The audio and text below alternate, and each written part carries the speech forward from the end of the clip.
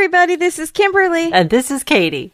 And you're listening to A Date with Dateline. Welcome to the year 2023, which hopefully will not be, as our friend Kim just said, year 20, part 3.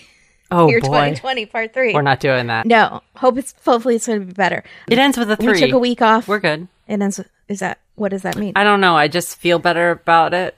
It doesn't make any sense, but I like the way that it looks. 3 is a lucky number.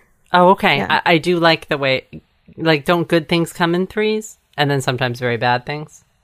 Well, my favorite is the rule of 3s in writing, as you know. That might be what I'm thinking of. Okay, let's go with that. It's good. What were you going to say? We took a week off. We're back. Hello. We took a week off, and I couldn't remember my intro. No. I couldn't remember what I just froze. You did. That's what a week off does to me. We are back with a repeat because Friday was a repeat. Because Friday was the 30th. They don't air things on December 30th. No. But everyone, I hope you watch the NBC special with all of our folks at Dateline. It's so much fun. I watch it every year. I don't usually watch it at midnight. This year I actually had plans, which never happens. But I watched the special when I got home and made my mom, who was falling asleep, watch it. And it was like 3 a.m. and she was just half awake, but I was like, no, Mankey is coming up. And so Aww. Dennis was in it. They barely used any of Keith and Mankey sitting together, but they aired all those great funny clips on social media. Dennis was in it. Lester Holt was in it. Craig Melvin was in it. Oh my gosh. Like all of our friends. And it's so funny. They just go over the best things of the year with people commenting on them. The craziest things that happen on social media, in sports, in entertainment, whatever. And then all of like comedians comment on it and stuff. Oh, that's amazing. It's really fun. It's a good wrap up to the way to end the year. Yeah. So this episode we're doing is a repeat. You can find it on Peacock, A Dangerous Mind. This episode is called A Dangerous Man, not A Dangerous Mind. A That Dangerous Mind, I believe, is living Michelle in Pfeiffer. a gangster's paradise. Where she sits in the chair backwards and you know she really means it. She did. She's staring at Coolio. I've not They're seen both- the movie. Is that on the poster? No, it's in the music video. Oh, I They're remember in like that. a dark room and they're just staring at each other, both sitting in chairs. Does that song have "Though I Walk Through the Valley of the Shadow of Death"? Does that song have that lyric in it? Yeah, I think so. Okay, cool. So this is A Dangerous Man. Apologies. Thank you to everyone who recommended this. It's been on my radar for a long time, but it's one we should have covered way sooner, and I apologize. It is season 25, episode 4, and I mean that because it's wild. It has like 10 episodes within one episode. It does. It aired on October 14th, 2016, hosted by Keith. So if you are sad that Keith Miss is over, fear not, because we have more. So we are in Spokane, Washington. We are with the elite. It is 2013. And Keith says this is the kind of story with ambitious men and dark plots and dames. Oh, boy. Keith loves the word dame. So does Dennis. As in Dame Judi Dench? She's not in it. That's the only Dame I can think of. Dame Maggie Smith? No, he uses dames all the time. He used it in his last podcast. Not the the second to last podcast. Oh, yeah. Interesting. I mean, it is a good name. Deadly Affair. Yeah, he loves the noir. We are in a wooded enclave of life's winners.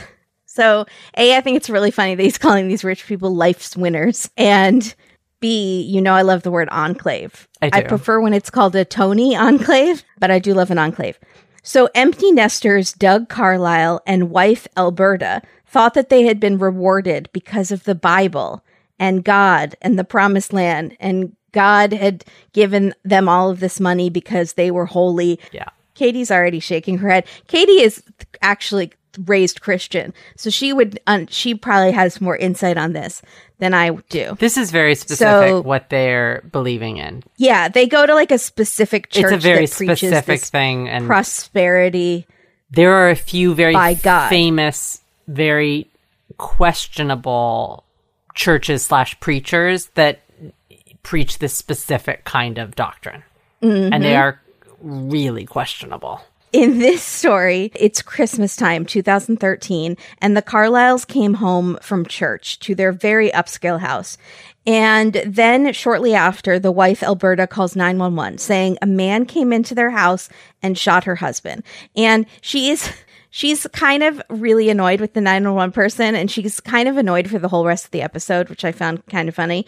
She's trying to give the 911 person her address, and they keep asking her to repeat it. And she's like, Bisk, the intruder is still in the house. I am in the closet. Use your listening skills, please, and stop asking me to repeat myself. Well, why is she not giving them the street number? She keeps saying South Garfield. And they're like, street number.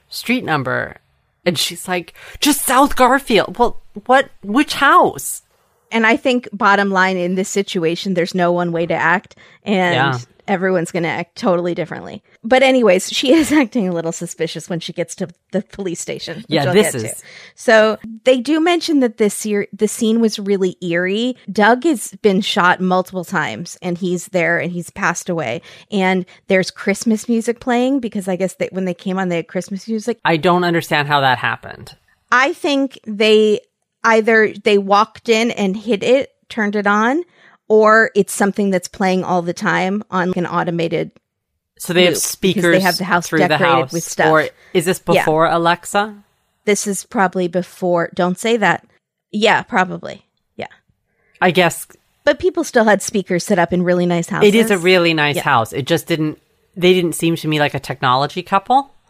So it just... Right. But maybe it was just like playing in the living room, and it's an open concept floor plan. And they just left it on when they went out. Too. Yeah, or it's on a timer, like with Christmas lights. I don't know. Maybe wealthy people pay someone to go set their house up. You had the same question. I did wonder. They came in, and they would have had to immediately, first thing, not go to the bathroom, not grab something from the fridge, immediately go to the stereo and press play on Johnny Mathis Christmas. Right. Okay. Just saying. Right. We should be detectives. We think of the exact same things. Mm-hmm. So, but it also, the weirdest thing is that I think it is a sophisticated sound system, because I think the police would have turned it off. If they could have figured out how to turn it off, I think someone would have hit the power button. But I think they couldn't see it. So I think it is something in the walls that is probably a remote somewhere or something. You know what I'm saying? The music is frogging them. He's put in the wall. It's Santa himself is frogging their house. That's great. Or the baby Jesus. Take your pick. So there's no forced entry at the scene. Everything is in place. Nothing was missing. Doug had his wallet on. And it is a very violent and sad crime. He has been shot 7 times close range. It's brutal. They bring Alberta to the station, and this is where Alberta, who I guess Doug called her Birdie, her personality comes forward. I do love Birdie. I think that's Birdie very is cute. The best. They say, hey, I'm detective, whatever. And she says, I'm not very happy. They would not let me see my husband. She is this close to asking the police if she can see the manager of law enforcement. Birdie has a bone to pick with the detectives from the jump. She's here with an agenda. She doesn't care about happy. The investigation. No. She wants to see her husband, and she's pissed that they didn't let her. She's like, I wanted to pray over him. And they're like, well, what you can really do now is help us with the investigation. And she says, who cares about your stupid evidence? I just want to see my husband. But I think you have to think like an incredibly religious person, right? To her, yes, that's absolutely. Like, how dare you? I have the right to pray over my recently deceased husband who I love. She doesn't know when she's going to get to see him. And so she's very, I do kind of understand her fretting. It's just her tone and mannerisms are I'm not happy right now. Are more like that instead. Can I speak to your boss? Her distraught is not what maybe you or I would be if we were distraught. She's like the guy in the first season of White Lotus who got the wrong room. I haven't seen White Lotus yet. Do I need to watch White Lotus? Yes. Is it a mystery? Absolutely. Yes. Oh. Kind of. So the cop says, we just really need your help, with our evidence. She's like, who cares about your stupid evidence? And she tells them that a masked man came into the house and shot Doug. And then first she saw the masked man holding a gun up to Doug. She starts to run up the stairs. She sees the man and they make eye contact. He's totally masked except for his eyes. And they look at each other straight in the eyes and they stare. And he left her alive. She ran upstairs and hid. So the police are very suspicious of her because why would she be left alive if she saw him? They also think that her acting is very rehearsed. Her annoyed tone and when she's crying, and her behavior seems odd. Keith sits down with Alberta and she tells him the exact same story. She saw the man and then they looked at each other and the man blinked 3 times, which made me laugh because of Belinda Blinks. My dad wrote a porno. Oh, that's right. And also threes, rule of threes. And so she said, I thought, why is he blinking at me? And Keith said, I would think, why is there a man in my house with a gun? Keith, you're so funny. So Alberta told police that there was a white work van that had seemed out of place in their fancy schmancy enclave when they had gone to church that night. And another neighbor had noticed the van too. And she immediately saw a white workman's van. Someone is robbing somebody. It's the wet bandits from Home Alone. Someone is up with shenanigans. Because in this neighborhood, I feel like in this neighborhood, they call the police on bird watchers, if you know what I mean. And then we find out that the neighbor actually did call the crime tip hotline to report that there was just a van that was out of place and it's freaking her out. And Keith is kind of laughing at this. And he's trying to explain, in most places in America, a white van wouldn't be such cause for alarm. But this is an enclave. Let's remember. But I'm trying to think of a really exclusive neighborhood. So like you're in a really fancy neighborhood and everyone knows that the holidays are actually, robberies go up because people are out of town, lots of stuff. People can leave their doors unlocked. I mean, my mom has had her car broken into twice on Christmas Day. So that's horrible. Yeah, it happened. It's a thing. So I'm thinking in this really fancy neighborhood, there's a white van that doesn't have AT&T written on the side, or it's just an unmarked van. I would absolutely think they were casing the joint. So I do kind of get it. And this is pre-van lifers. Right. Because if this happened in 2022, I'd be like, oh, the McCarthy's hippie daughter that's traveling across the country isn't down visiting them in her van that she lives in by the river. I'm not surprised someone called. Not that much. So then the police step out of the interrogation and they say to Alberta, this is a secured building, so if you need anything, just knock, okay? And she goes, ugh, like I'm in jail or something? Birdie. Ugh. Birdie's having a rough day. This is the worst day of her life. She is. She really is. I think Birdie's just probably really wants her husband to be alive.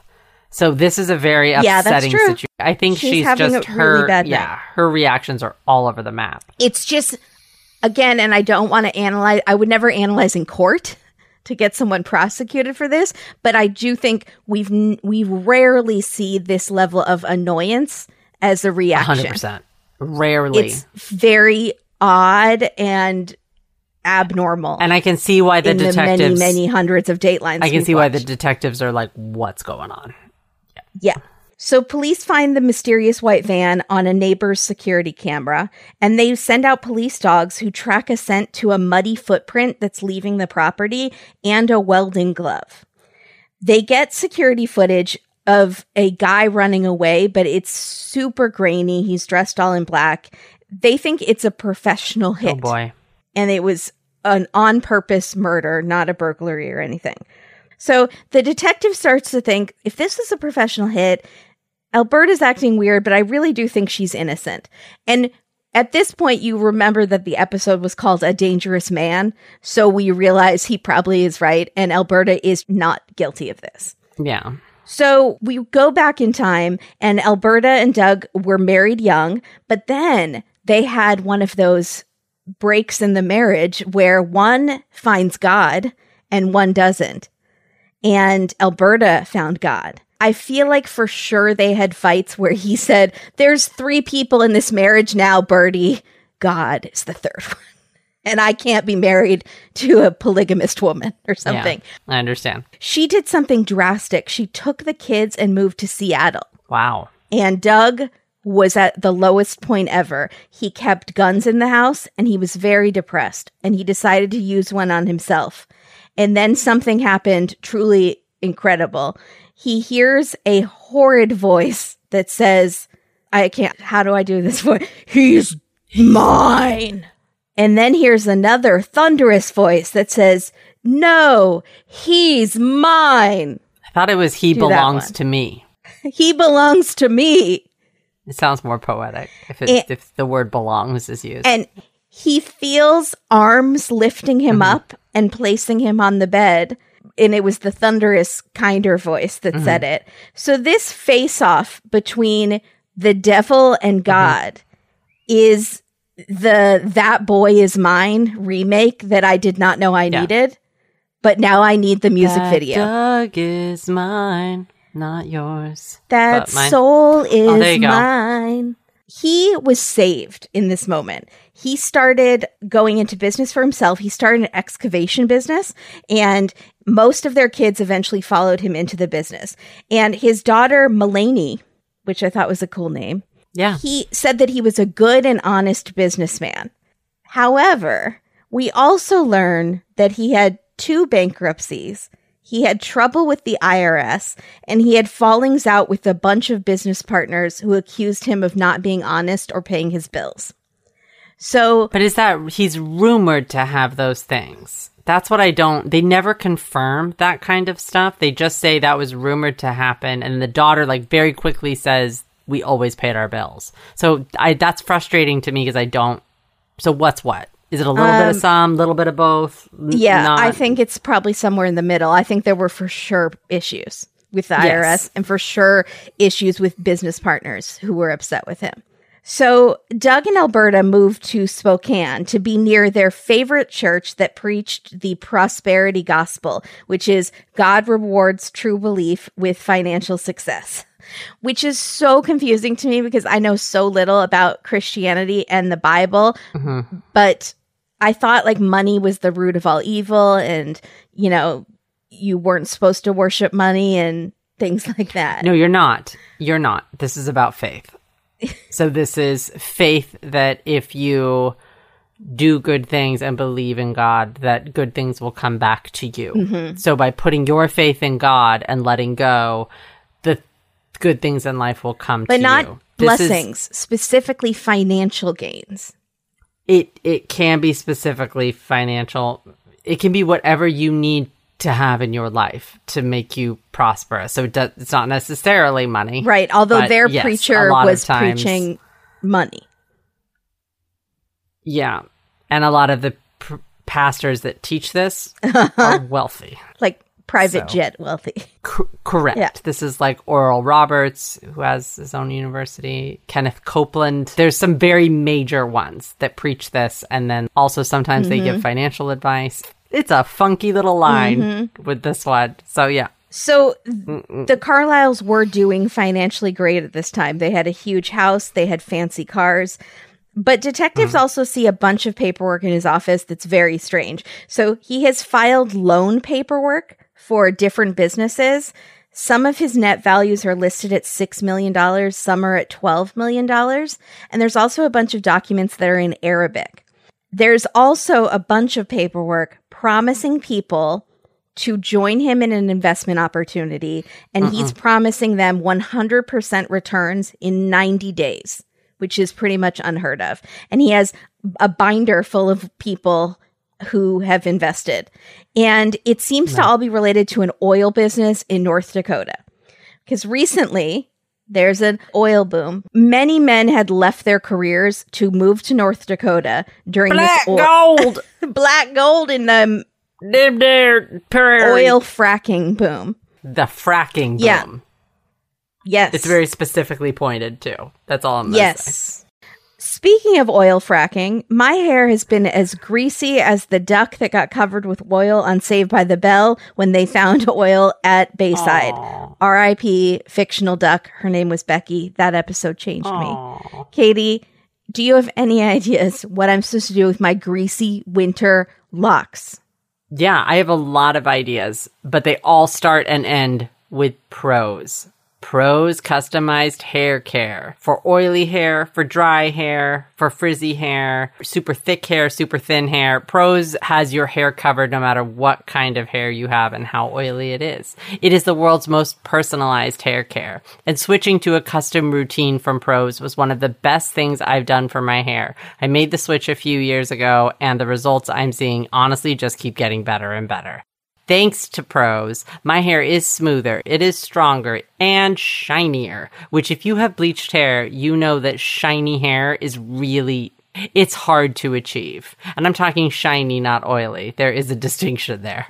I use a customized shampoo, conditioner, and I use a pre-shampoo mask once a week and a hair oil. This is not the bad kind of oil. This is the good kind of oil because you add this hair oil between washings and it helps keep your ends hydrated if your hair is really dried out, which I know a lot of our hair can get in winter, and it keeps my hair smelling really, really good. But Prose knows that there's more to you than just your hair type. Prose has given over 1 million consultations with their in-depth hair quiz, which is how I got started. The quiz is super quick and easy, but it's very, very detailed because the pros at Prose need to know how to customize your specialty hair products. The quiz covers things like zip code, eating habits, your damage level, how much you exercise. What's your damage level, Katie? 10 out of 10.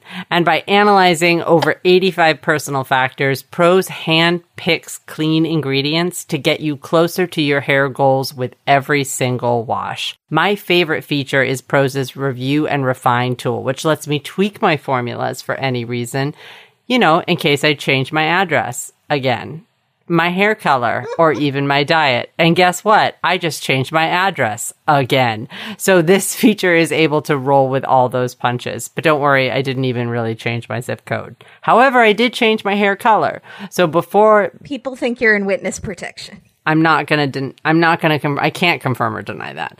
So before I was using a shampoo formulated for helping keep brass at bay because my hair was super platinum. And now I have a formula that helps keep my newly pink hair looking fresh by using the Review and Refine feature. And I trust the pros at Prose to keep my hair always looking and smelling its absolute best. And as a carbon neutral certified B Corp, Prose is an industry leader in clean, responsible beauty. And all their ingredients are sustainably sourced, ethically gathered, and cruelty-free, which we love here at A Date with Dateline. They're also the first custom beauty brand to go carbon neutral. And if you're not 100% positive that Prose is the best hair care you've ever had, they will take the products back, no questions asked. Prose is the healthy hair care regimen with your name all over it. So take your free in-depth hair consultation and get 15% off your first order today. 15% off. Go to prose.com/datedateline. That's prose.com/datedateline for your free in-depth hair consultation and 15% off. It's 2023. Strike a Prose. Prose. Thank you, Prose. Katie, I want to talk a little bit about HelloFresh because it's a new year, new me. And I know I say this every year, but I need to stop ordering takeout. It's taken over my life. You can order the right kind of takeout. HelloFresh is like the right kind of delivery. It is, because I want pasta. I can make pasta. They'll send me everything. You got a stove? Like sun-dried tomato spaghetti. All I want is carbs. What is that about? Not sure. Doesn't matter. But HelloFresh has you covered whatever your resolutions are. And resolutions are dumb generally because we set ourselves up for failure by making them too hard. This is like setting realistic ones, like maybe trying to spend less money on takeout or try to enjoy cooking more, or maybe spend more time with the family around the dinner table. Things like that, HelloFresh can help you with. They have a bunch of new collections. They have festive fare. They have fresh and ready recipes. They have something called falafel power bowls. Oh, which sounds like my new favorite thing because I love a falafel. And I like to feel powerful. Win-win. Seared steak and potatoes with béarnaise sauce. Bet. They have fancy. They have super cash food. They have really something for everybody. If you've been stuck in a rut and you want to spice things up in the new year, you can try types of foods from like all around the world, but using local fresh ingredients. It's kind of amazing. Plus, it's cheaper than takeout. It's cheaper than groceries. Also, if you like this thing called sports, which everyone keeps talking about, still know what it is. You can have these sports parties where you have people watch sports at your house, I guess, around your TV. I think there's also a bowl involved in that, too. It's not powerful, but I think it's super. Or is it the bowl of chips and guac that you put out? I like it. You can home gate like a pro with limited time winning assortment of snacks, appetizers, shareable sweets. It's called HelloFresh Market. Love it. And they have barbecue baby back ribs. Ooh. Chocolate chip brownies. Oh, boy. Everything in between. I love it. So your house will be like the spot to go. And watch the game. Cool spot to watch these a sporting event. Things? Yes. The bowls, the mini bowls. Yeah. If it's snowing where you live, no one wants to go to the grocery store. Nope. I just want to say that. It's not the most fun. How do you get to the grocery store? How do you carry your groceries to your car? It's just slow. How do you push the cart in the snow? It's slow. How do you not fall on your butt and the eggs all break? That could happen to you, but not if you use HelloFresh because they simply deliver all the ingredients that you need, nothing extra, no food waste, to your door weekly. Love it. And it's super flexible. You can change your order at any time. Can't recommend HelloFresh enough. Go to HelloFresh.com/Dateline21 and use code Dateline21 for 21 free meals plus free shipping. Go to HelloFresh.com/Dateline21 and use code Dateline21 for 21 free meals plus free shipping. Woo! Unbelievable. Plus, it makes a really good gift because I keep sending boxes to my brother and his wife so they do their meal prep. They're now obsessed with HelloFresh as well. It's the HelloFreshiest. Ring, ring. Hello? New year, new HelloFresh. Yay! No more rut for my gut. My gut's out of a rut. Getting out of gut rut with HelloFresh. I love it. Thank you, HelloFresh. Thank you, HelloFresh. Much. So, going back to North Dakota. Sure. Black gold. There were these prairie towns that Keith calls prairie towns on sudden steroids and man camps bursting with pent-up testosterone. I do not like any part of Hello. that. No. That sounds terrible. Blanche Devereaux and I will be on our way, except good thing I can't read a map and don't know where Dakota is. This sounds awful. It sounds unpleasant. The men are safe. And people are like vying for land, right? This sounds like the Wild West. This sounds like pioneers. This sounds like Oregon Trail, dysentery. I don't know about this. I think the men are sweaty and clogging up toilets as well, or maybe using a lot of porta potties out on the sites. So there might be dysentery going around. And it does sound like the perfect recipe for a murder because there's millions and millions and millions of dollars at stake. And just lots of prairie land unplowed that you can hide a body. Yeah, I don't know. It's like that Gold Rush show that my dad watches. Yeah, and it's cold. Like bitter cold in the winter in North Dakota. This is rough. No, thank you. So Doug gets a once-in-a-lifetime opportunity, which he, of course, thought was a calling from God because he had been so devout.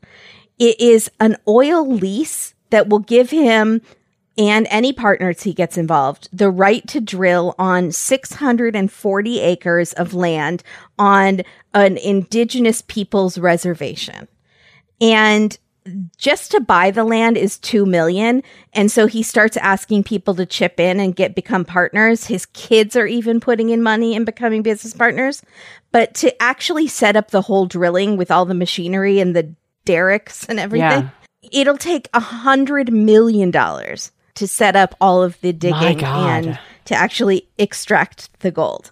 But you could make the oil, which is gold, liquid gold. But you could make billions, potentially. Absolutely. So Alberta says they thought they were walking on water, and God wanted them to be rich.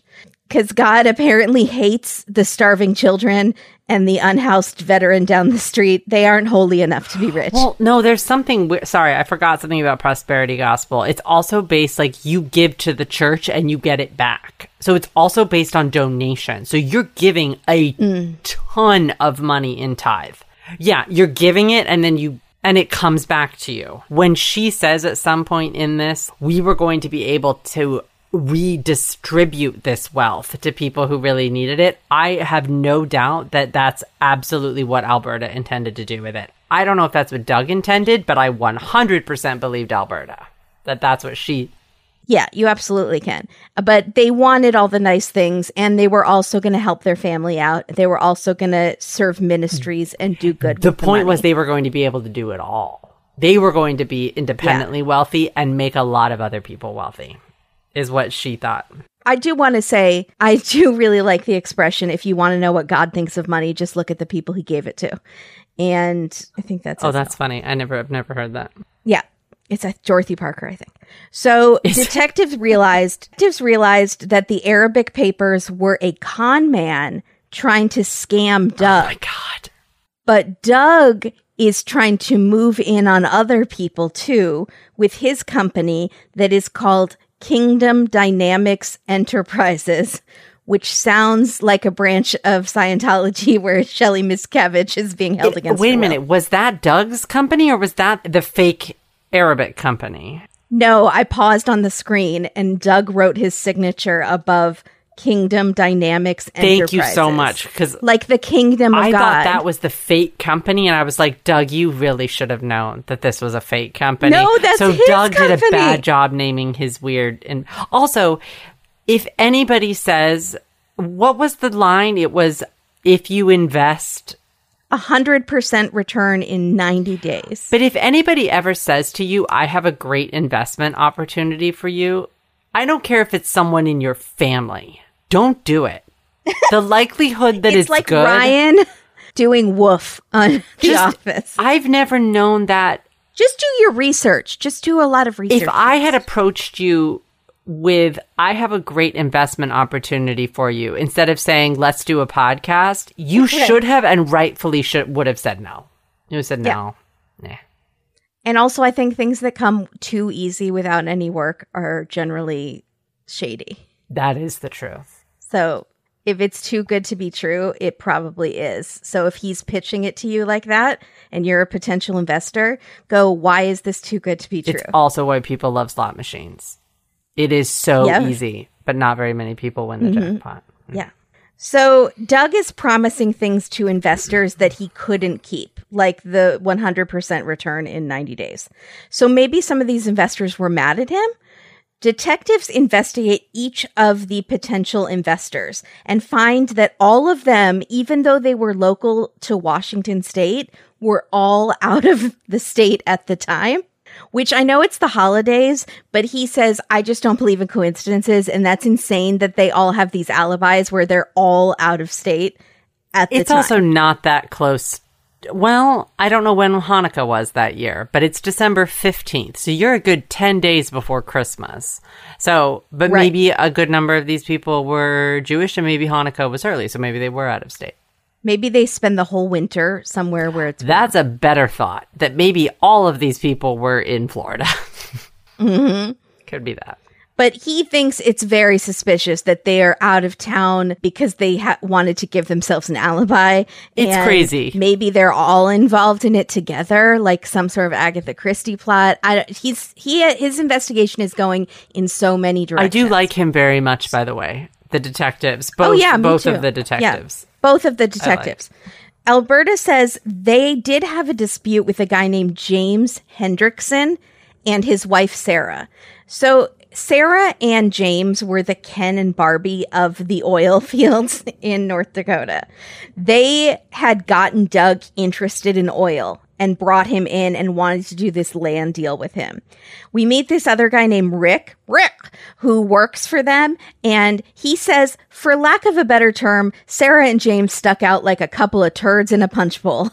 And Rick is my new favorite. My favorite. And Keith in voiceover says, well, one way to put it. I love that it offended Keith's sensibilities, number one. I get it. Of course it did. Because Keith is a Harvard man. He's not that's not a Keith expression. Keith would have put that much more eloquently. We get it. But for Rick, who's telling it he tells it like it is the entire episode. He's just like, look, here's the deal. This is a bunch of crap. He's great. Rick is a fantastic, very genuine interview. And he's not putting on any kind of a false front because he's being interviewed. I like him a lot. I like him. Yeah. So Ken and Barbie, aka James and Sarah, first met at a drive-through coffee stand where she was a much younger barista. Did she work at Dutch Brothers? I can't think of any other drive-through coffee stand but Dutch Brothers. It has to be. They started in Washington. Couldn't it just be Starbucks? Which also started in Washington? But Starbucks, most of the time, you wouldn't call that a drive-through. You would call, I mean, you can go in. Dutch Brothers, you can only drive through. That's true. So she thought James seemed like a nice, fun, older guy. And I'd like to point out he's like 30. He appears to be like 30, maybe 35. But to her, she was very young. And he was an older guy. He looks young. So they get married. He runs the trucking company Blackstone, which is providing these huge, massive trucks to the oil fields. What are you waggling your finger about? I'm waggling because Blackstone. Yeah. Blackstone is a very generic name. Things like Blackwell, maybe he's talking Blackstone, about oil, Blackwater, and gold, Blackstone, and ore. So he's running it. She is the blonde on his arm, and she says her only job is to work with the accountant to make sure people got their checks on time, which seems like that would be the accountant's job, and your job is just for show or to make you feel like you're involved in the company, because all you're doing... It seemed like she was really involved. She said now here we have, what was the episode about the guy whose plane went down and his wife said she wasn't involved in the business. And the wife was so we don't know exactly how involved she was. She said she had to sign the checks, but then she says, all I did was make sure that the accountant got the checks out on time. So she's definitely downplaying her role in this, which is understandable. I think she did a little bit more. The question is, did she go to college? Unsure. Because she was working at the coffee shop. So was she working there while she was getting her accounting degree? No, I don't believe she's an actual accountant. That's why they have an accountant, maybe. And she was a boss above the accountant because she was the wife of the owner. Well, I know that, like, if they're married, so she's on all the paperwork. So she's a part owner in Blackstone because they're married. So what I've decided is that she is signing the checks because they are connected under the business. But I don't know if she was looking at the checks or if she was just signing a lot of things without looking, which is not good. Anyways, so probably some debate about how much she was involved. But it was a huge company. They had 100 trucks. James said he came from $1 billion trust fund, which I don't think any of that is true. But it's such a good lie. $1 million trust fund seems like you could lie about it, but $1 billion, it feels like too big. He's smart in that way. He did such a big lie that it's, do you know what I'm saying? Yeah, too big to fail. Rick says in 20-degree weather, he wouldn't be wearing a jacket because he wanted to show off his guns. And with their white teeth and their super tans. And that's why they were called Ken and Barbie. And Sarah was offended by being called by being called Barbie. And Keith says, well, you were living in a town of all men. And she says 92-1. That's a nightmare. That's too much for me. I don't even, Blanche Devereaux would like that. It's too much for me. I don't like that ratio. That puts a lot of pressure on you. It makes me really uncomfortable. Either way, it's a lot because it's all about money, right? So this is all like a greed factory. I don't know. And also, I loved Rick's description because you see it so clearly of James with the t-shirt that's so tight. And every picture we're seeing of him, they're these very specific t-shirts again that are very, very tight in the arms. They're cut short because his arms are so bulging. Yeah, because he's roided out. Yeah, and he's going to show that, and he kept showing off his guns, like, outside, which just screams douche. It screams major douchebag, right? So Doug went into the oil lease together with James and Sarah for the reservation land. Why? He thought it was a great deal and riches. He wanted riches, and God was handing him this once-in-a-lifetime opportunity of riches.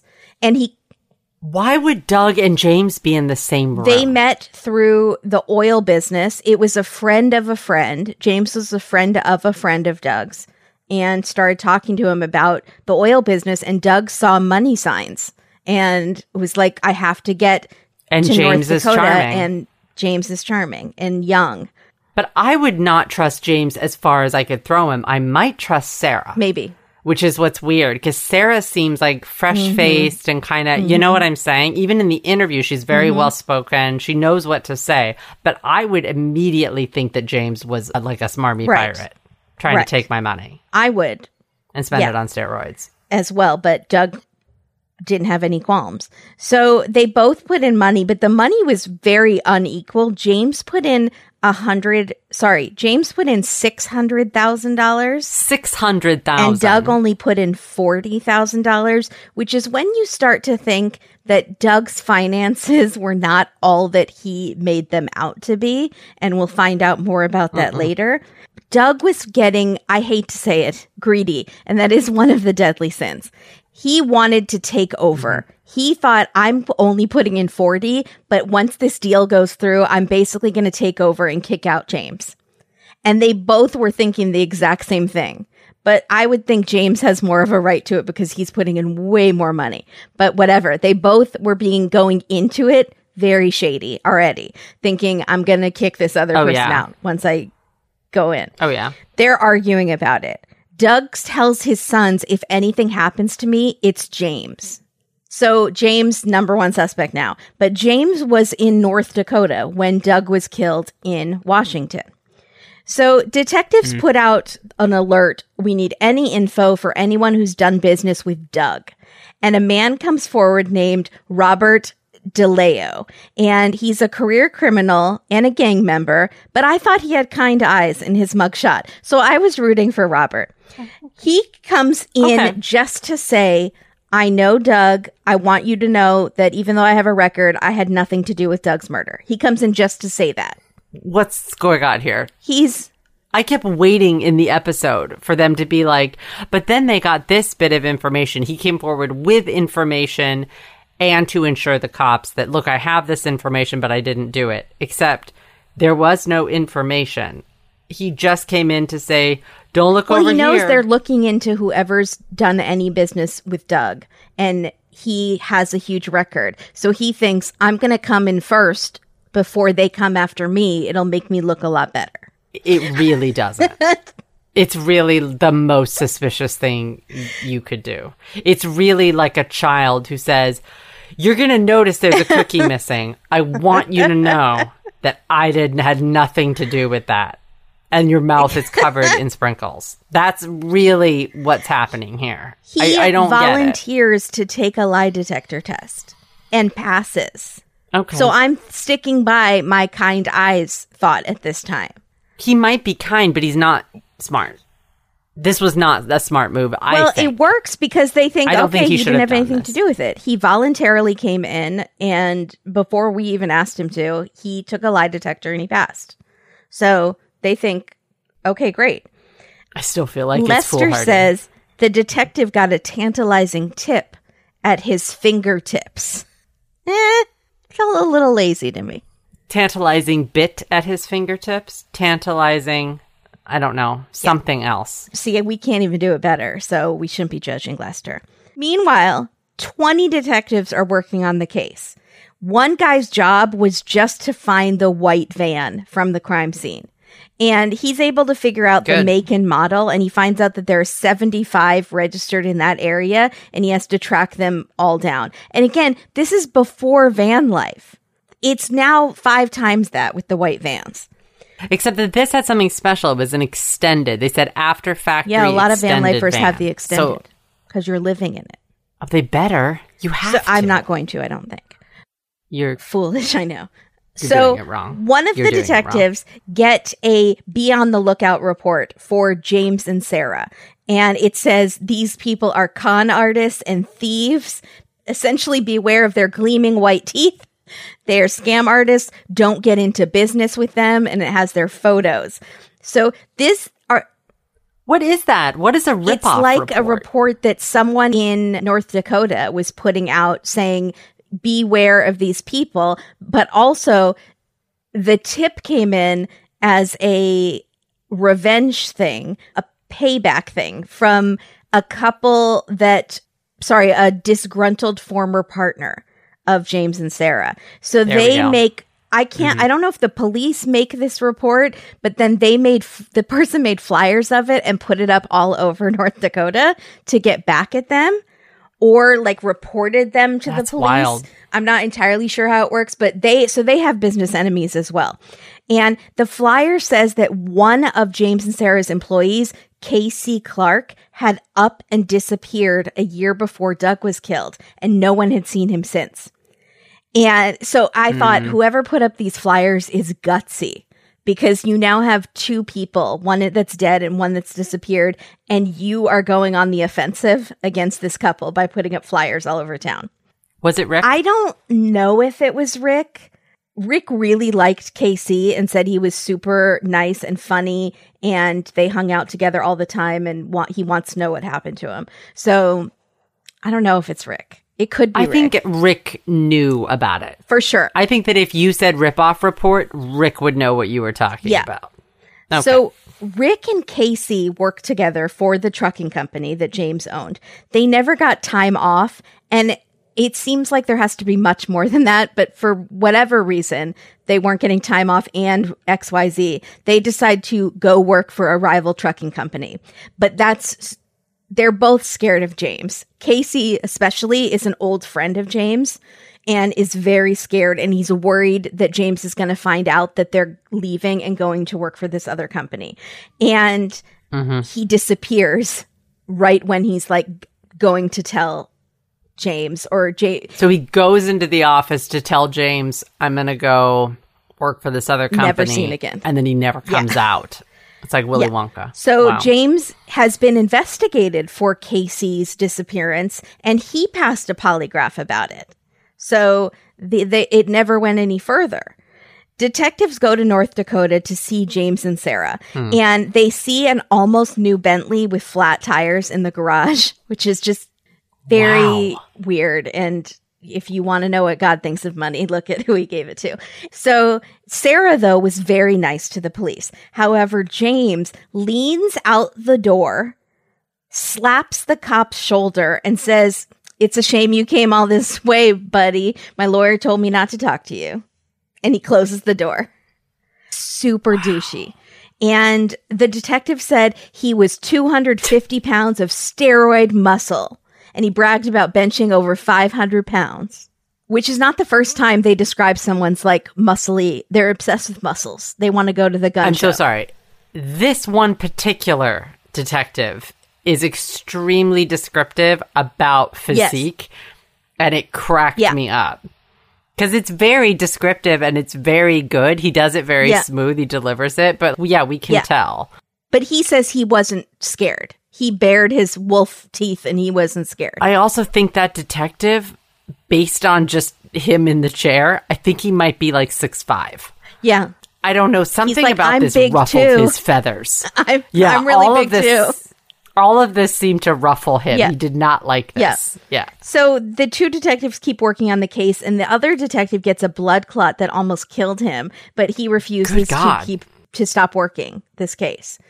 So Doug's family, meanwhile, is trying to grieve. The mom, Alberta, was devastated. And what's hardest on the children, Mulaney, the daughter especially, was that all of Doug's secrets had now come out. Secrets like they weren't rich. They had been acting like they were rich and that God had blessed them with all this money. The house was heavily mortgaged. The cars weren't paid off. He was completely broke, even though he had paperwork that said he was worth $6 million and $12 million. So God had not rewarded them as much as their church had promised. Doug had even not bought life insurance to make his wife want to kill him on another dateline. If this were a different story, he didn't even have life insurance. And Keith asks Alberta if she's mad that he didn't provide for her in his death. And she says, "I never believed in life insurance. I believed in trusting the Lord for our finances, and that's what we did." And I was like, but it didn't work. You were broke. No, because it's going to be that it comes in different ways. Right. Or maybe I'll get it later after Doug has passed, or maybe in heaven I'll be really rich. It will come to my children. I'll be rewarded in heaven. Right. The one thing that I can say is where this might devastate someone else, I really don't think it did devastate Alberta in that way. So in that way, that's great. Yeah. Because this could have really, everything is going to be taken away from her. And she's like, that's okay. I still have my faith and God is testing me. And so in this certain circumstance, that might really help her psyche. Does that make sense? To just have that kind of comforting blanket. Yeah, no, I'm happy that she has faith. And I don't mind when people have faith at all. I just don't like when they use their faith to put themselves above other people.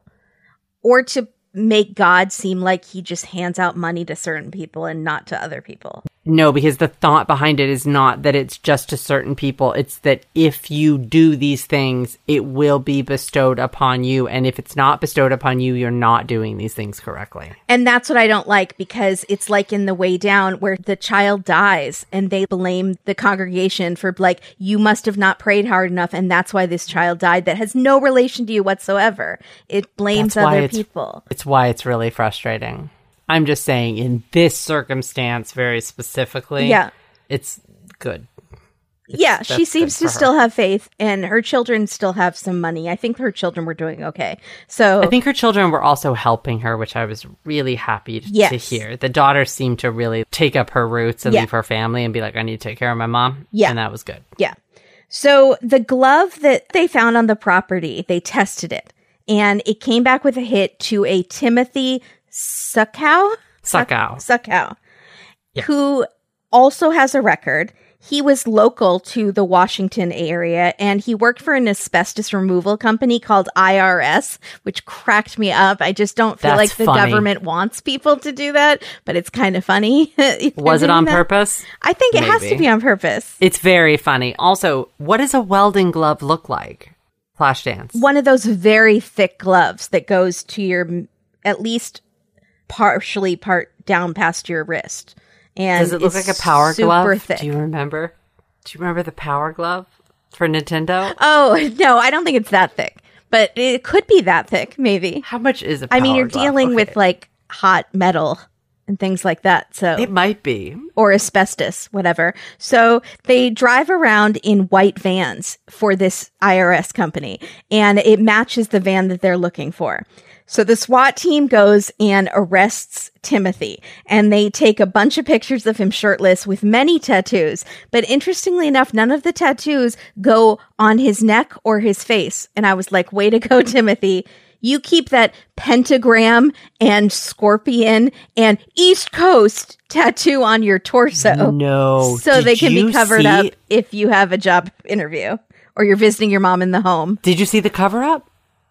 What cover-up? The cover-up is insane on his arms. The amount of prison tattoos is shocking. There's a whole layer on his arms of lighter faded sleeves, and then like massive, like black, very dark, new tribal sort tattoos, of like kind of jagged tribal going down his arms, but that it's not full because honestly, there's so many prison, and they are absolutely prison tattoos because there's one of like a broken conversation heart with like initials in it. I mean, I zoomed in on them because what I'm also thinking is that he probably had to join or at some point joined a white power gang. Yeah. But I was fascinated. Why did you cover them not fully? Not you well. You can definitely still see the other ones. Yeah, not well. It made me kind of sad. Yeah, poor Timothy. I do actually weirdly feel bad for Timothy. This is a rough thing. Yeah. We learned from the detective who is obsessed with muscly men. Here we go. That Timothy is 275 pounds of muscle. So a solid 25 pounds more than James, if you're keeping track, which this detective clearly is. James was 250 solid roided muscle. Yeah. And then Timothy is 275 solid muscle. Solid muscle. Minus the roids. But we don't know how much Timothy can bench because he didn't brag about it. Because he's not a douche like James. But he might be a murderer. I love that Dateline left both in. Yeah, I know. Made me very happy. Yeah. This whole episode with the man camp, and it's 92-1 men to women. This is Testosterone, the musical. This whole episode. It really is. Yeah, it made me sweaty a little. I don't know this world very well. You live with an MMA fighter who has very weird sensitive. Tattoos. and nice. Yeah, he is. You know, I don't understand Still this don't trust roided. him. No, absolutely not. But I don't understand this roided muscle. Yeah. There's a lot of like male rage in this episode and greed. I don't, these are concepts that are just not part of my life. For me. Yeah. So I don't get it. they tell Timothy they have his DNA at the scene, and he says so calmly, "You guys are scaring me now. Do I need a lawyer?" And they say, "Well, that's your choice." And he says, "Probably be smarter to get a lawyer." He's so calm. So every episode that we watch, nobody does it. No. But this prison vet, like he he's knows. a veteran of the prison system, is like, yeah, I'm going to go ahead. These charges are pretty intense. Yeah. I'm going to go ahead and lawyer up on this. And I was like, no one else does. Yeah. But this guy with knows. the East Coast across his tummy Meanwhile, knows. you have, what's his name, Robert, coming in voluntarily. I'll take a polygraph. What do you guys want to talk about? What is happening here? Okay. But Timothy says, we can go to court because you guys are out of your tree. Which is, I love that. I haven't heard that I knew you would expression, love that. But I love it. Yeah.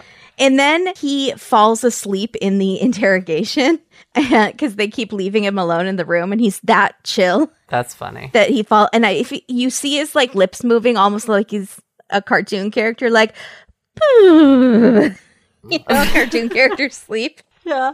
So in Timothy's car, they find a to-do list. Oh my God. Okay, he is the most organized hitman of all time. It says glove, ? Badge. Was he going to pretend to be a cop? Trench coat, wheelman, No. which is hilarious to me. Wheelman and wingman. So he wanted to have a wheelman and a wingman. So wheelman must be lingo for a driver. Yes. I have not heard that before, and I like it. Oh, Did yeah. you know that? Yes, that one I've heard. I feel like Dennis has I said haven't it. heard that. I don't remember that one. I like it. So I guess he needs 2 men. 2 boots. It says 2 boots. Practice with pistol. Show route on Google Earth. Oh, Greg B. Who's Greg B? I don't know, but I need to know. Who was Greg B? And then it says wipe tools down. Oh. And then the weirdest thing is it says husk pills and in parentheses super supplement. So instead of roids, he's taking husk pills. Which sound like trucker pills. You think so? I Those think they things sound in- like vitamins that like you get at Whole Foods. Did you Google it? No. Should I Google it? Am I going to get flagged? No. Husk pills. Oh. Because there we go. it says super supplement. Well, yeah, super supplement does sound like trucker pills that they'd have by the side of the register. Psyllium husk. Oh, I take that. That's fiber. It's a fiber supplement. Yeah. It's psyllium. No, I think that husk. Yeah. I feel like husk pills are going to be some sort of like weird super caffeine pill, like a you know. Psyllium husk is like Metamucil. Oh, okay. No, it's not that. But it's not really what I would call a super supplement. It's a fiber supplement. Maybe he's really irregular. He's super. You guys, IBS affects everyone, including myself and including Timothy. Yeah. So Keith is laughing at the to-do list a little bit, but I was super impressed because creating a manageable to-do list every day is a life skill I have been working on with my therapist. There we go. Good for you, Timothy.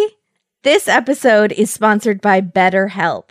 And like I said, I've been talking with my therapist about resolutions and how we go balls to the wall with them and we eventually fail because we've set ourselves up for failure.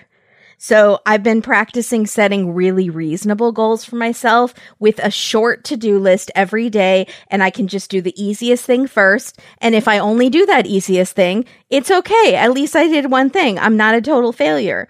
And even if I did none of them, I'm still a worthwhile person, as my therapist would say, even if you never check off those items. So if you get bogged down by the stress of life, the pressure you put on yourselves, the feeling of being frozen because you're overwhelmed by things you have to do, yes, you might need some help. Therapy teaches you life skills that empower you on how to take everything that 2023 is going to throw at you, which I feel like might be a lot because I think I have dragons and hot air balloon crashes on my 2023 bingo cards. Therapy can be a great tool in your tool belt to help you slay those dragons. And BetterHelp is convenient, flexible, affordable, and totally online from the privacy of your own home. And I love that if you don't vibe with your therapist, you can switch at no additional charge. Yeah. If you want to live a more empowered life, therapy can get you there. Visit betterhelp.com/dateline today to get 10% off your first month. That's help.com/dateline. Because we can all use a little better help in 2023. Because the dragons are coming. Oh boy, the dragons are here. And thank you, BetterHelp. Thank you so much, BetterHelp. So on Timothy's phone, they find a contact that says James in ND, like North Dakota. There we go. So Keith says jackpot. Katie says, there we go. Yeah.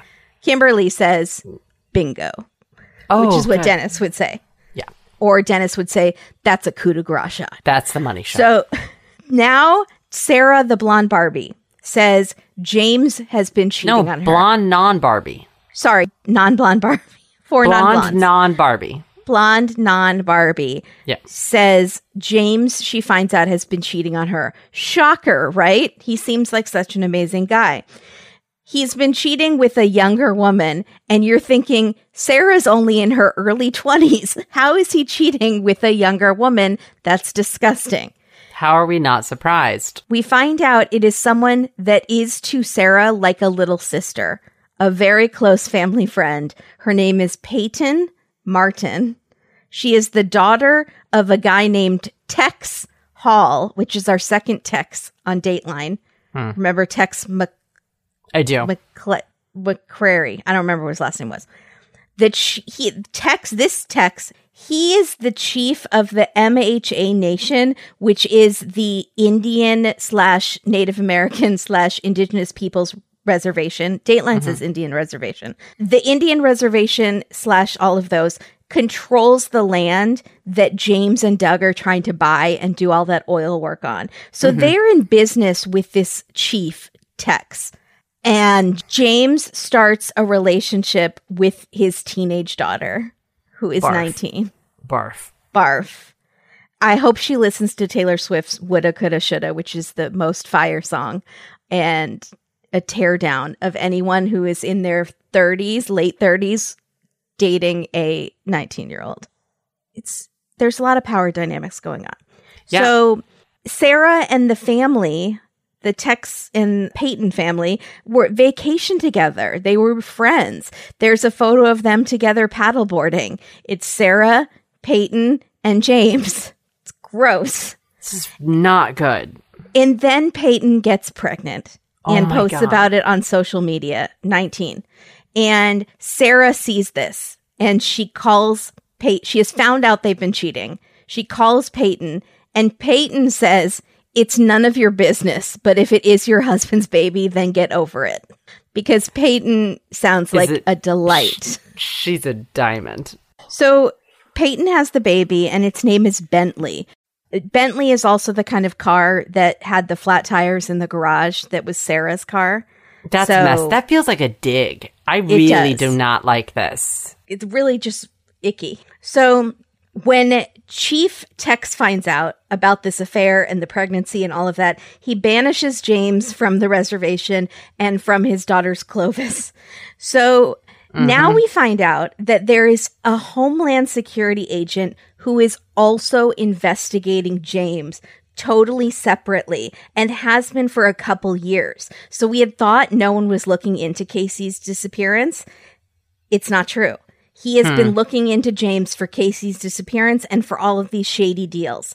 So these two investigators, the detectives and the Homeland Security guy, are like, let's team up and be friends and share information and take down James. I love it. Yeah, I love it.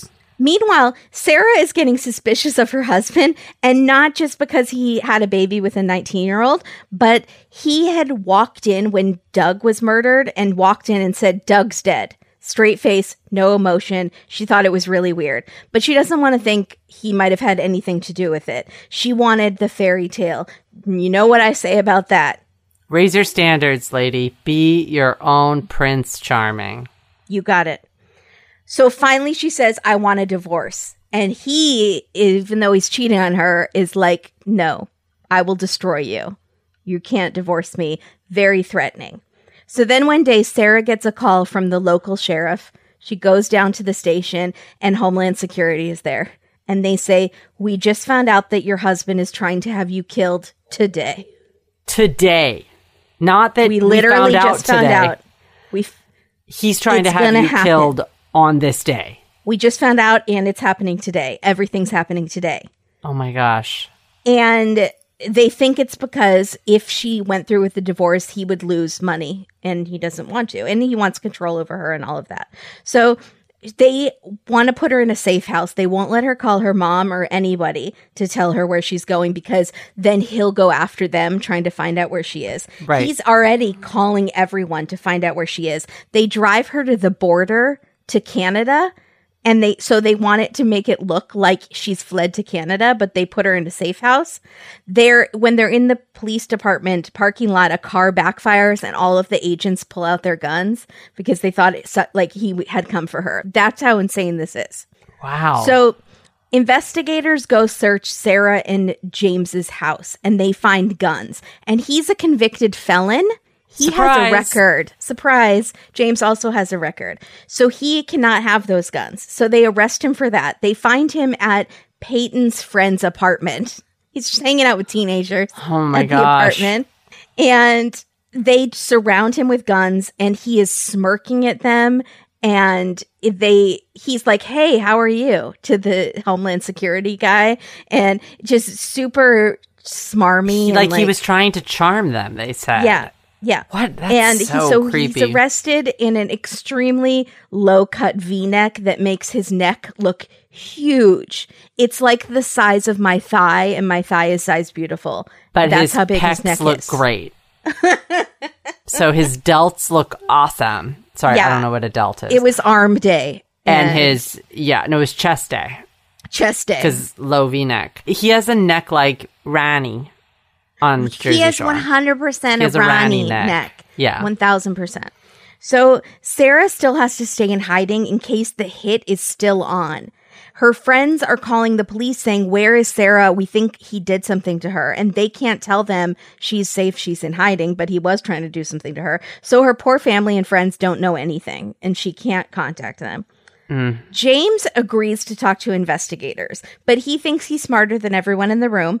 And he tells them this whole thing has to do with the drug cartel and the MA. And then he says to the guy, you know what that is? And the guy from Homeland Security is like, I'm from Homeland Security, Bisque. I know what the Mexican mafia is. I know every acronym you're going to throw at me. I know the gangs. Again, I'm Homeland Security. My God. And he's just dropping. He's name dropping crime organizations that he is in the outs with or involved with, or they're gonna kill me in prison. Whatever. No biggie fries. Whatever. He does. I'm super he important. Keeps saying stuff like, and he keeps doing like movie lines. He's like, you sure you guys can protect me? He's like daring them. Like, I don't know if you guys can protect me. He's trying to use like reverse psychology in the weirdest possible way. He's just He's just dumb. This is really irritating. He's trying to to make him sound so important, and it's not working. Yeah. So finally, police are still talking to Timothy, the one with the van and the unfortunate tattoos, and he admits that he killed both Doug and Casey on James's orders. And Robert, who I thought had kind eyes and passed a polygraph. Yeah. Robert DeLeo, I thought had kind eyes. He passed a polygraph. He admits that he recruited Timothy and passed along money and instructions from James. So he was the middleman and set up James and Timothy to get this going. And James also passed a polygraph too. So if any episode is not an endorsement of polygraphs, it's really this one. This one. Yeah. So James is charged with conspiracy and murder for hire for Casey and Doug, and the attempts of the lives of 3 other business partners. Wow. They don't even put in the attempt on Sarah's life because they have these other cases that are like easier to prove. And there's just so many people that he tried to kill. My God. So James doesn't plan on going to trial though. He first He's going to break out, guys. He liked Prison Break. I am... Okay. So for his first plan is there's a prison transport van that has to take me to court. I'm going to hire this dude that I know in prison to attack the transport van, shoot the driver, set the van on fire.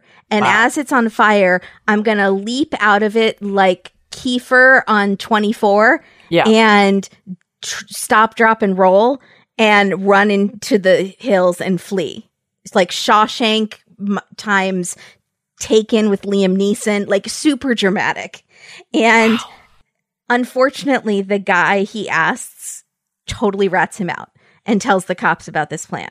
Of course. So then his next plan is he and his cellmate have an idea that they're going to sneak out the window of their cell because their cells have these windows. And so they tie together bed sheets and they are 9 stories 9 up. stories high. 9 stories high, and they have bed sheets hanging out this window that are all tied together like Annie is trying to escape or something.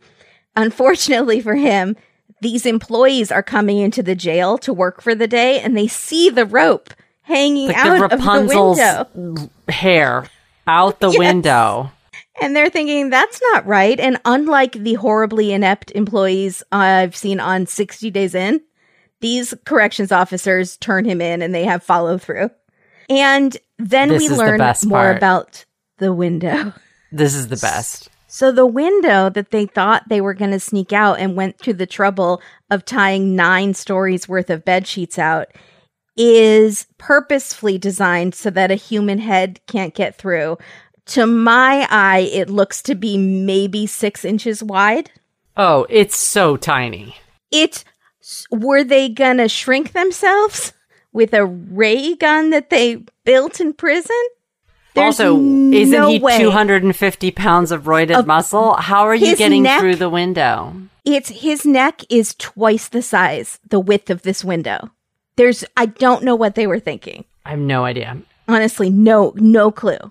So I wonder what he was doing. Somehow like a child in that prison that they were going to sneak out, and then that guy was going to unlock this. I don't even know how it was was somebody supposed to sneak? Like maybe there was a really thin guy that was going to shimmy out that he thought he could shimmy out. Then how is he going to get the rest of them out? I think that he probably promised him that then he would come and let him out. But that's a whole other operation. There are still guards everywhere. You can't. You'd have to sneak back in, and then, or maybe he goes through the duct system somehow, like Prison Break. I don't know what this little thin guy was doing. I don't think a little thin person could even get through because of your head and your shoulders. He can't. And if he did and hit the ground, he would be gone. Yeah, he's not coming back for you, James. No. The stupidity is off the charts. So they want Timothy and Robert to take the stand against James, but they don't know if they're good witnesses or they're going to be believed because as the detective tells us, or the prosecutor tells us, one of them has a tattoo on his back of him peeing on the headstone of the last guy he killed. Oh my God. So I thought that was Robert, but you think that's one of the tattoos on his back. No, that's covered Timothy. Up. And that's Timothy. Well, Robert hasn't killed anyone. Timothy, they tell us, Robert also has a criminal record and is in a gang. But not for manslaughter. Timothy had been in for manslaughter. We're told that. Yeah. So I don't know how his charge got. Some things. I don't know if he's killed someone, why he's out, but... He maybe did it a few years ago, and system's broken. Okay. So the DAs go to see Timothy in jail to prep him for trial so he can testify against James. But he is having a bipolar episode. And you see him, and they're trying to prep him, and he's just weeping openly. And this is rough. Can't talk. It's rough. It's very sad. So they're like, we have to get him on his meds now so that he can testify. Which they do, and he does. He performs well in court. He says Robert set it all up. James paid him to kill Casey. He beat him to death. And then he and James buried him. But actually, he did the digging, and James is just standing there watching because it must have been leg day, and James didn't want to work on his delts. So James says, as Timothy is digging the hole, how much is this going to cost me? And I was thinking, why are you so dumb? You discussed that before the murder. You don't discuss that after the murder. And Timothy says $20K, which please someone add it to the spreadsheet on our website. This is in North Dakota. And in North Dakota, it costs $20K. So Timothy burned his clothes from when he killed Casey, and they find the remnants of that fire, but they're never able to find Casey's body. So James wanted Casey dead because he was leaving the trucking business. And he wanted Doug dead because he thought he was going to take too much of the oil business, because they each wanted each other gone. And all of this for a deal where they hadn't even raised all the money, and the money wasn't even all in place, and the deal had not been done yet. So, and James is sleeping with the chief that they need this land from. This deal was never going through. I just don't understand. None of these people were like threatening to turn him in from what we can tell or anything. I just don't. The motive seems real weird on these. Is it a pride thing? Is he just... I think he is sociopath and has killed probably lots of people. And when Casey left him, that was like a huge betrayal. And because he'd known Casey for a long time, because Casey and James had known each other. Okay. Yeah. And with Doug, it was just about this deal. So there are texts between James and Robert, and then Robert to Timothy about the details of the hits.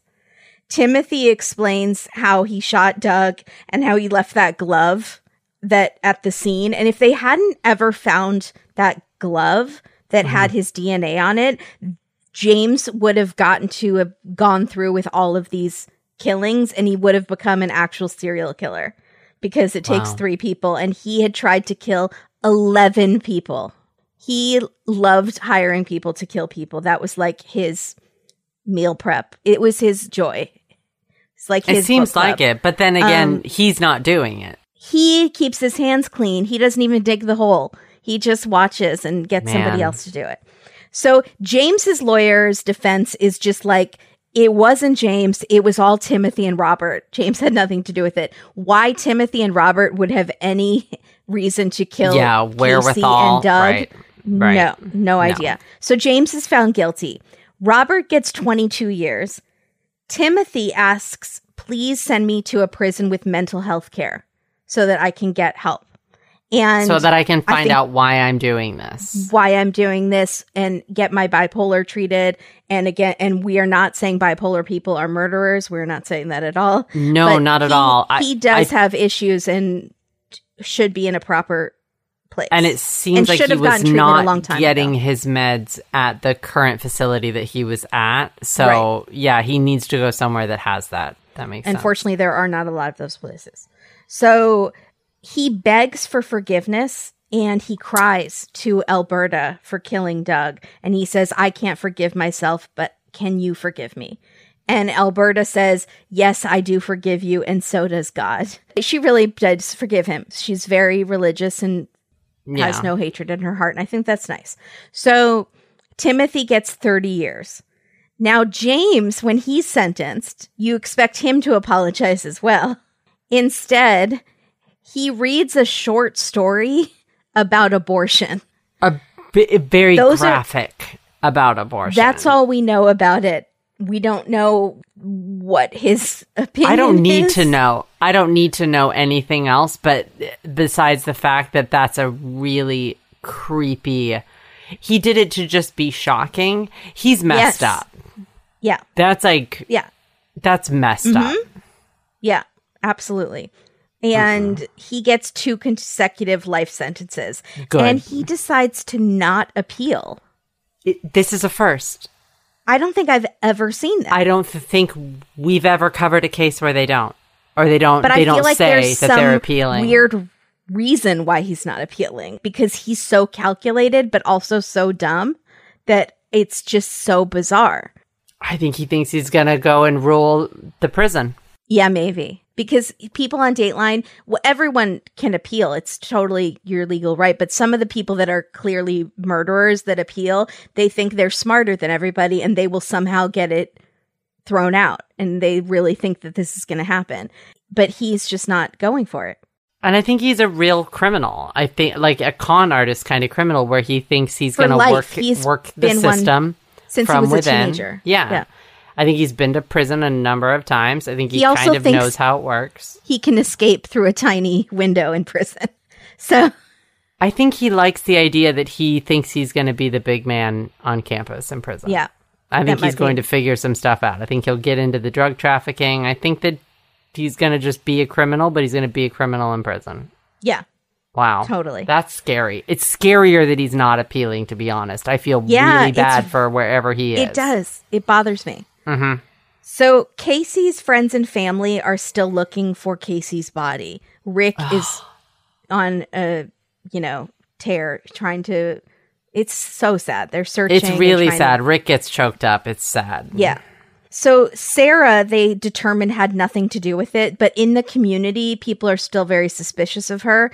And then they're even more suspicious after she pleads guilty to conspiracy to commit mail fraud. So there's something she signed or something, right? There's something she was signing that the business was doing that either she knew about or didn't know about. James was lying to her about. I don't know. I don't want to speculate how much she was involved or knew about. Keith seems to think that she had nothing to do with it. He feels very badly for her. Correct. And he says, "What did you do to deserve this?" And she says, "I married a monster, but that doesn't mean I am one."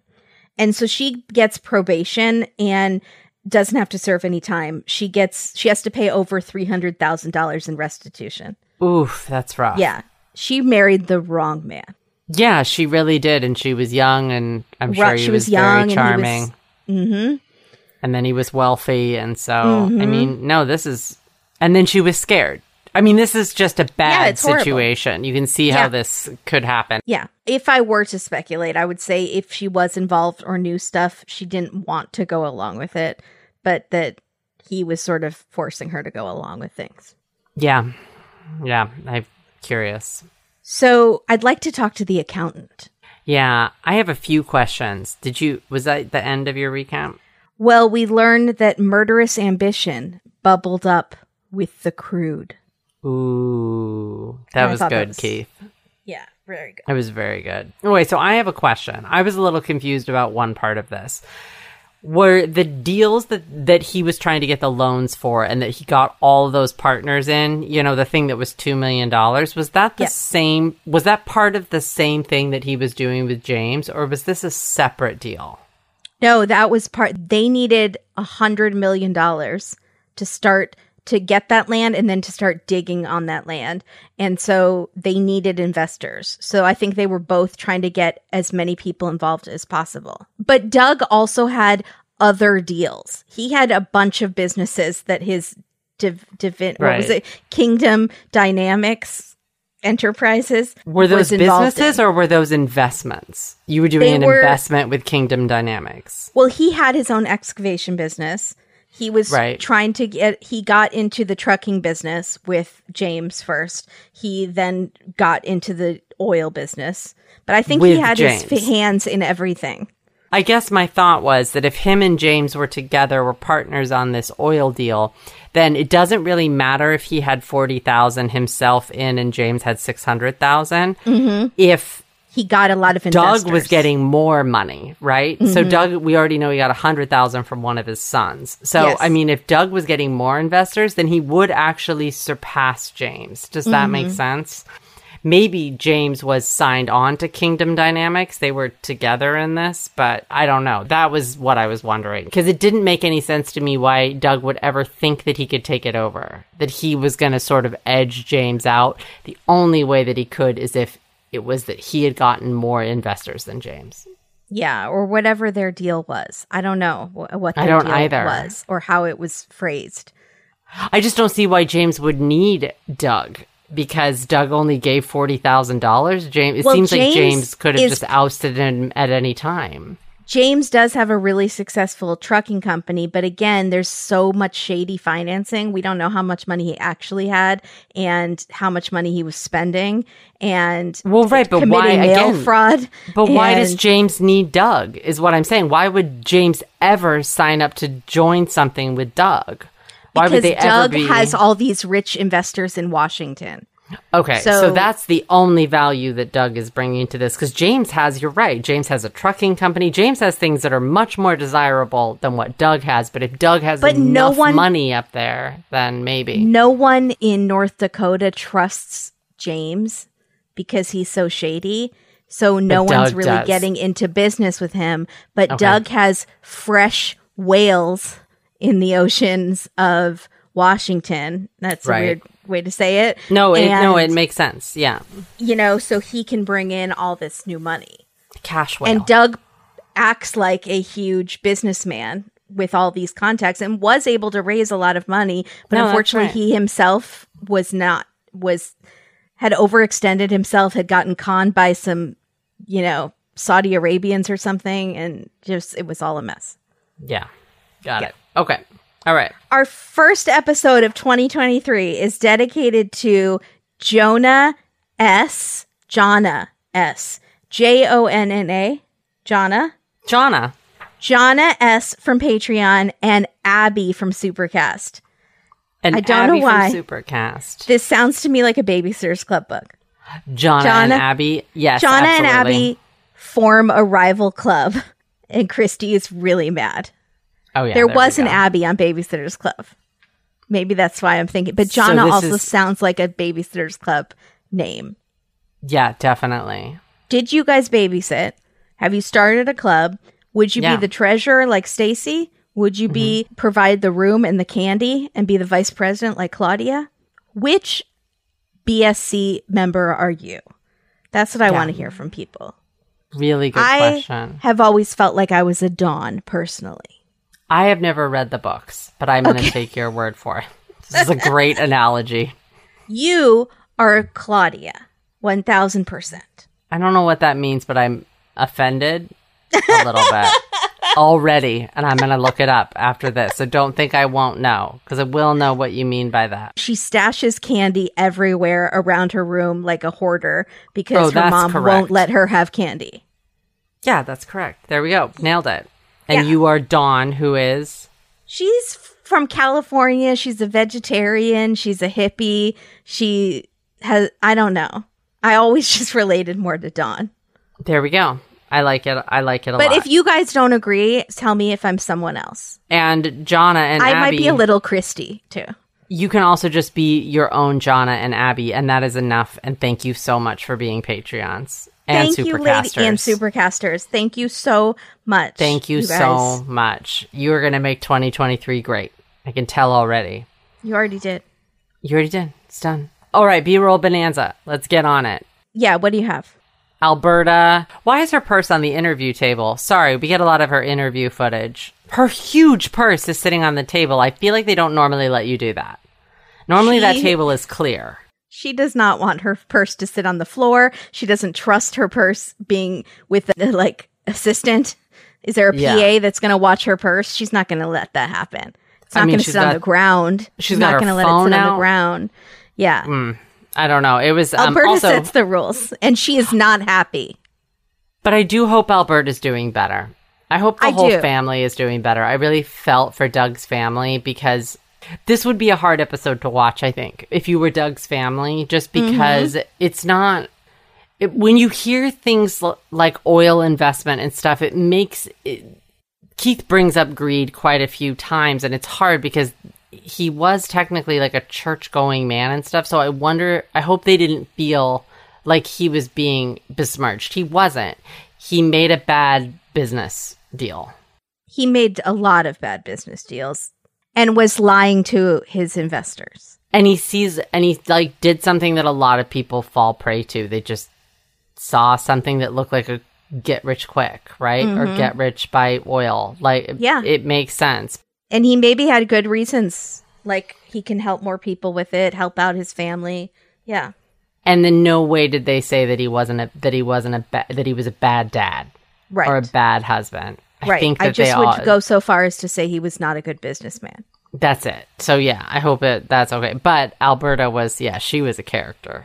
Mulaney, the daughter, walking. Also, they do have a really sad B-roll of her. She's sitting on a bench and she's got nothing that she's looking at. She's just sort of looking down and looks really sad. Did you see her on the I did. sad I saw bench? the bench. I saw her walking through the forest. Yeah. It's just very lush there, which I do love, Washington. Yeah, so pretty. Also, Sarah walking. A lot Sarah of people drinking walking. coffee. Sarah with a coffee. We see Peyton with a bumpet in her hair, a clear bumpet. Yeah. We see a lot of oil footage, the oil derricks and the shirtless men and the oil and man camp. I called it fracking footage because alliteration. Yeah. It was a lot of oil. And there's one photo of the family dressed in Old West gear, like when you went to like a novelty tourist Old West town. Which we still haven't done. We need to do it. No one looks happy in the photo. The children look miserable. And then we see another scene with Alberta, and there's a black and white old-timey Western photo behind her on the wall as well. So we have 2 old-timey Western photos. So there's 2 in this episode, and we have 0. I know. It's not fair. You know, I think you can do it at Dollywood. I would be shocked if that kind of technology is not a Dollywood. Old Westy photos. It's just Tennessee. It has to be. I think we could just do it using like sepia tone. We have to get I have to buy Old West costumes for both. Yeah. I do not have those available in my costume bins. Hold on. I have a brand unhappy being on Dateline if you're done with B-roll. Yeah. Crest white strips. Why unhappy? Because their teeth are so white. White? His teeth are too white. Off-puttingly white? Painful white. Where you knew it hurt. Yeah. I mean, I'm talking about professional tooth whitening when your teeth feel like they're going to fall out of your mouth. That was the worst pain I've ever experienced. I know, I'm so sorry. But I think their teeth were so... I mean, the fashion police on this is... His shirts. Is it Ed Hardy? Yeah, it's a little bit of Ed Hardy. It's really what it is True Religion. He was really... Which is so ironic for this episode that I could barely stand it. You know the brand True Religion, right? It's that little U with the feet on it. It's like an upside-down horseshoe. And a little bit of affliction because when he's arrested, he has the shirt with the wings on the top. Did you see the wings? They're coming over the top. All of the sort of iconography and then what a horrible person he is. Yeah. Is just disgusting. And I wonder if he used that with Doug, too. I wonder if he used a God angle. Which is what a con artist does. They find out what you're into and you're passionate about, and then they flip it, and they know enough on the topic to be able to talk to you about it. Mm-hmm. But it was just, I wondered if James at one point was sponsored by True Religion by the amount of those shirts he had on. Oh. Like, they were so tight. So tight. Also, Mulaney had very fun hair for a very sad topic, is what I wrote. It was so blonde. And poofy. Mulaney had like hair where it's almost a wig. Yeah. And she loved her makeup. She loves to get dolled up. I loved it. I loved that. So I was your hair looked good for the episode. She had it done for her interview and it looked really good. I was excited for her. She's a hair girl. You can tell she's a hair girl. Yeah. The higher the hair, the closer to God. The closer to God, the more money you get. I just write that down. I'll write that down too. I just made that up. Just so I know it for this year. Yeah. Never know. Okay. Okay. Do we have titles? Yeah, I do. I know yours are going to be way better. Pearly Whites, Pearly Gates. What you got? Turds in a punch bowl. Yep. Peyton's place is being pregnant with a pervert. Oh, there we go. How about something? A tiny window of opportunity? I'm sure I've used this before. Digging for the truth. Yeah. Excavating for the truth. Yeah, I don't like that's it. Good. I like the Father, the Son, and the Benjamins. Oh, that's good. Something like that. That was good. I liked it. Don't write a check that God can't cash. I don't know where I was going with that. I like it. If you don't think about it too hard, it works great. Yeah, that's most of my titles. Just don't think about it. It's kind of this podcast in general. Just don't think about it too hard, and it works. And don't tweet us about the... Yeah. Yeah. If you're tweeting us about it, you're thinking too hard. Exactly. Yeah. Mm-hmm. Who is Greg B? That's my biggest... B? That's my alternative theory. That's my biggest mystery. Greg B. Mysterious. Greg B. Very mysterious.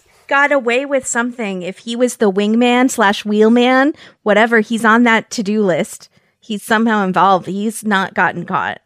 Do you think they called in Greg B and we just didn't have time for it in the episode? Maybe. It was a long episode. Maybe he's Timothy's personal tattoo artist.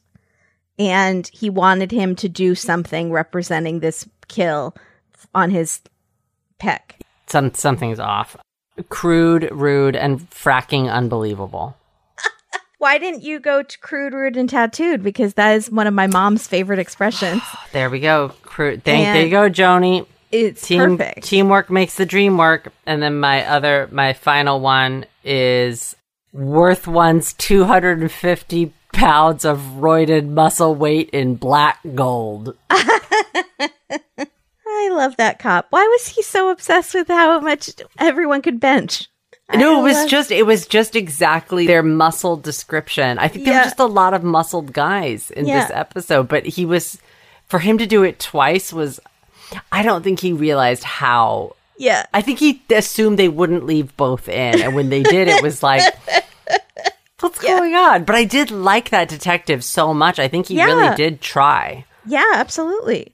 Do you know how long this took? I couldn't figure it out. I think it only took a couple months. Oh, yeah. Maybe it didn't take that long. Yeah, they did a lot of work. And the Homeland Security guy had already been working on James for a couple of years. Yeah, that's true. Well, we thank you, everybody. We're excited for 2023. We thank you for being with us. Follow us on social media as usual. Check out our Patreon at Supercast. And tell a friend. It's early in the year. Maybe give us the gift of a 5-star review on iTunes and write something funny in there that we'll get, like an inside joke. And please tell your friends that love true crime and love comedy and love Dateline and all of that stuff. Yeah, tell them. And we have some exciting things coming this year. We've been even talking about it tonight. So we've got some fun stuff coming. So tell people now so they can get on the fun train early. Exactly. The fun train is pulling out of the station. Choo. Yeah, you don't. Exactly. You need to be on board. All aboard. All aboard the fun train. Leaving in 2 minutes. Don't watch alone. Watch with A Date with Dateline this year. Oh, that's perfect. Bye, everybody. Be your own Bentley. Stay fresh, cheese bags. But with the wheels on.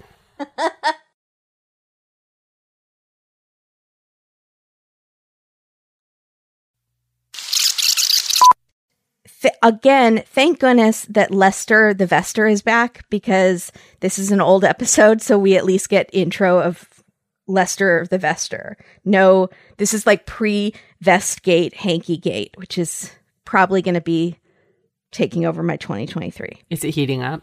It's heating up a little because Mank refuses to admit that it bothers him, and I keep nudging. If you want to go to social media, I'll show you our exchanges on Twitter. He is like, no, it's in imitation is the sincerest form of television, which was a quote, I guess, that was from Fred Astaire, I think he said. Would it be okay? And then I said, well, we don't know what you're saying to Lester in private about this. And he sends a picture of them smiling. And I said, your eyes are sad and we can see behind them. And he's like, you guys know me too well. So like, he's hinting that it bothers him, but he won't admit that it bothers him. Like if we sent Lester Holt a care package with pocket squares with LH embroidered on them, he would be sad. Oh, that would be way too... Yeah, no, that would crush me. Because it's his thing. Right, so he needs to admit it's his thing. Also, we're his people, so I don't think he wants us to send Lester a gift. Another thing, if we sent Lester Holt pocket squares with Mank's face on them...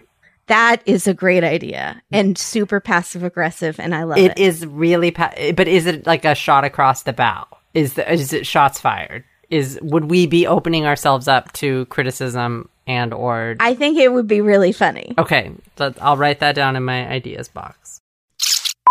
There is a slot machine in Las Vegas called Texas Tea, and it goes. Yeah! And then if you get the oil rig bonus, they go off. And they plant them all over Texas. And then it's like you get pennies. It's a penny slot.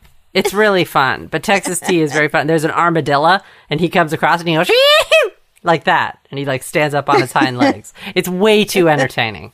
I love it.